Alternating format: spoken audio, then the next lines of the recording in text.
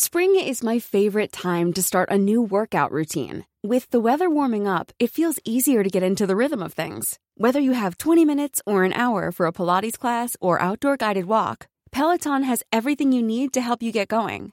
Get a head start on summer and try Peloton risk-free with Peloton Rentals at onepeloton.com/bike/rentals. Egregious inconsistencies, unadulterated hypocrisy. Political systems everywhere are undergoing tremendous stress. The democratic experiment appears to be under assault in many places as we witness angry electorates vote into power right-wing radicals who would undermine democracy. We now live in a world where democratic processes of elections end up delivering the people to systems that would limit democratic spaces. This conundrum is largely because of the sad fact that reason has taken a leave. Democracy is thus reduced to a matter of numerical superiority and is now divested of its rationality. This tragic development is further manifested in the prevalence of inconsistencies and contradictions in the political positions of many. We see this, for example, in feminists and human rights advocates who have sustained their condemnation of Israel's genocidal acts inflicted on innocent Palestinian civilians, including women and children, but are either silent, or worse, in denial, with some even justifying as mere collaterals of a war of resistance, the raping of Israeli women and the killing of their children perpetrated by Hamas. Closer to home, our political landscape is littered with an unhealthy sample of egregious inconsistencies. Senator Ana Teresa Ontiveros is one of the loud voices against the intrusive presence of China in the West Philippine Sea. She leads in the assertion of our rights as a sovereign country over our exclusive economic zones, EEZ. I am one with her on this. However, Senator Ontiveros conveniently ignores any assertion of our sovereignty when she joins those in the House of Representatives who are now urging President Marcos Jr. to cooperate with the International Criminal Court, ICC, in its prosecution of former President Rodrigo Duterte. At the core of the gross inconsistency is how sovereignty is now being deployed as colored by political bias, solely determined by the political optics driven by a partisan agenda. We cannot have a situation where we cry to high heavens about the violation by China of our sovereignty but willingly surrender our sovereignty to an international body, whose very legal existence is premised on the principle of complementing, and not replacing, the prevailing justice system of a sovereign country. The Rome Statute that created the ICC clearly laid out the premises upon which it can acquire jurisdiction. First, there should be empirical evidence that there are no provisions in a member state's legal codes, or procedures in its legal infrastructure, that enables it to prosecute crimes covered by the statute. Second, and if such provisions and processes exist, the ICC has the burden to prove that the member state's government is either unable or unwilling to prosecute. On both grounds, there is no evidence that shows that the ICC has acquired proper jurisdiction. We are not a failed state. We have an existing justice system that has been shown to prosecute not only drug criminals, but even former presidents. And while it would have been tenable to argue that during the incumbency of former President Duterte, our system would have been unable to prosecute because he was immune from suit, such is no longer present at the moment.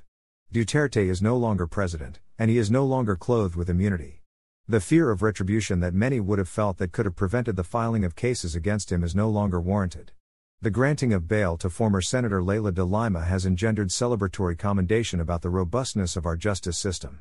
Even de Lima herself thanked President Marcos Jr. for enabling the wheels of justice to turn freely. And it is in the case of de Lima that many appear to be also contradicting themselves.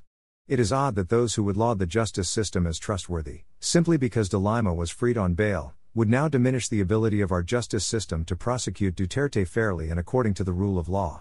Another issue that became a watershed of contradictions is when the bleeding heart defenders of press freedom protested the non-renewal by Congress of the franchise of ABS-CBN but are now at the forefront in cheering the House Committee on Legislative Franchises when it hauled to a hearing Sunshine Media Network Incorporated, SMNI, on the issue of its reporting, and when two of its anchors were detained. Some are even urging Congress to cancel SMNI's franchise. Rappler was never summoned by the Congress dominated by Duterte sycophants. This is not to say that Rappler was not harassed, since it is a fact that cases have been filed against Rappler and Maria Ressa. However, it must be pointed out that the filing cases against media for libel is the proper remedy, but not hauling them before a congressional hearing, or even holding hostage their franchises. The 1987 Constitution has, in spirit, protected free speech rights, and declares that no law shall be passed abridging it. The essence of any congressional investigation is that it is an end to lawmaking, and summoning media to explain their reporting is on a constitutional slippery slope. Equally inconsistent is former Palace spokesman Harry Roque. We should not forget that Roque boldly stated that Congress did not attack ABS-CBN's free speech rights. But we all know that ABS-CBN's fate was largely triggered by Duterte's hostility to its adversarial reporting, conveniently tucked under other issues such as the citizenship of its owner, and the granting of Philippine depository rights, PDRs, to foreign nationals, among others, to avoid being criticized for being an overt attack on media freedom. But now, Roque has publicly admonished media defenders to protest the intrusion of Congress into SMNI's free speech rights. This shows that inconsistency is not the monopoly of one political side. It is also seen in those who protest the ICC's intrusion on the issue of sovereignty, but defend and rationalize China's incursion into our EEZ. It also infects those who insist we should respect the impartiality of our justice system when it comes to Duterte, but cast aspersions on the judge's impartiality when it comes to De Lima. Inconsistency, when clothed with moral posturing, is pure and unadulterated hypocrisy. Acast powers the world's best podcasts. Here's a show that we recommend.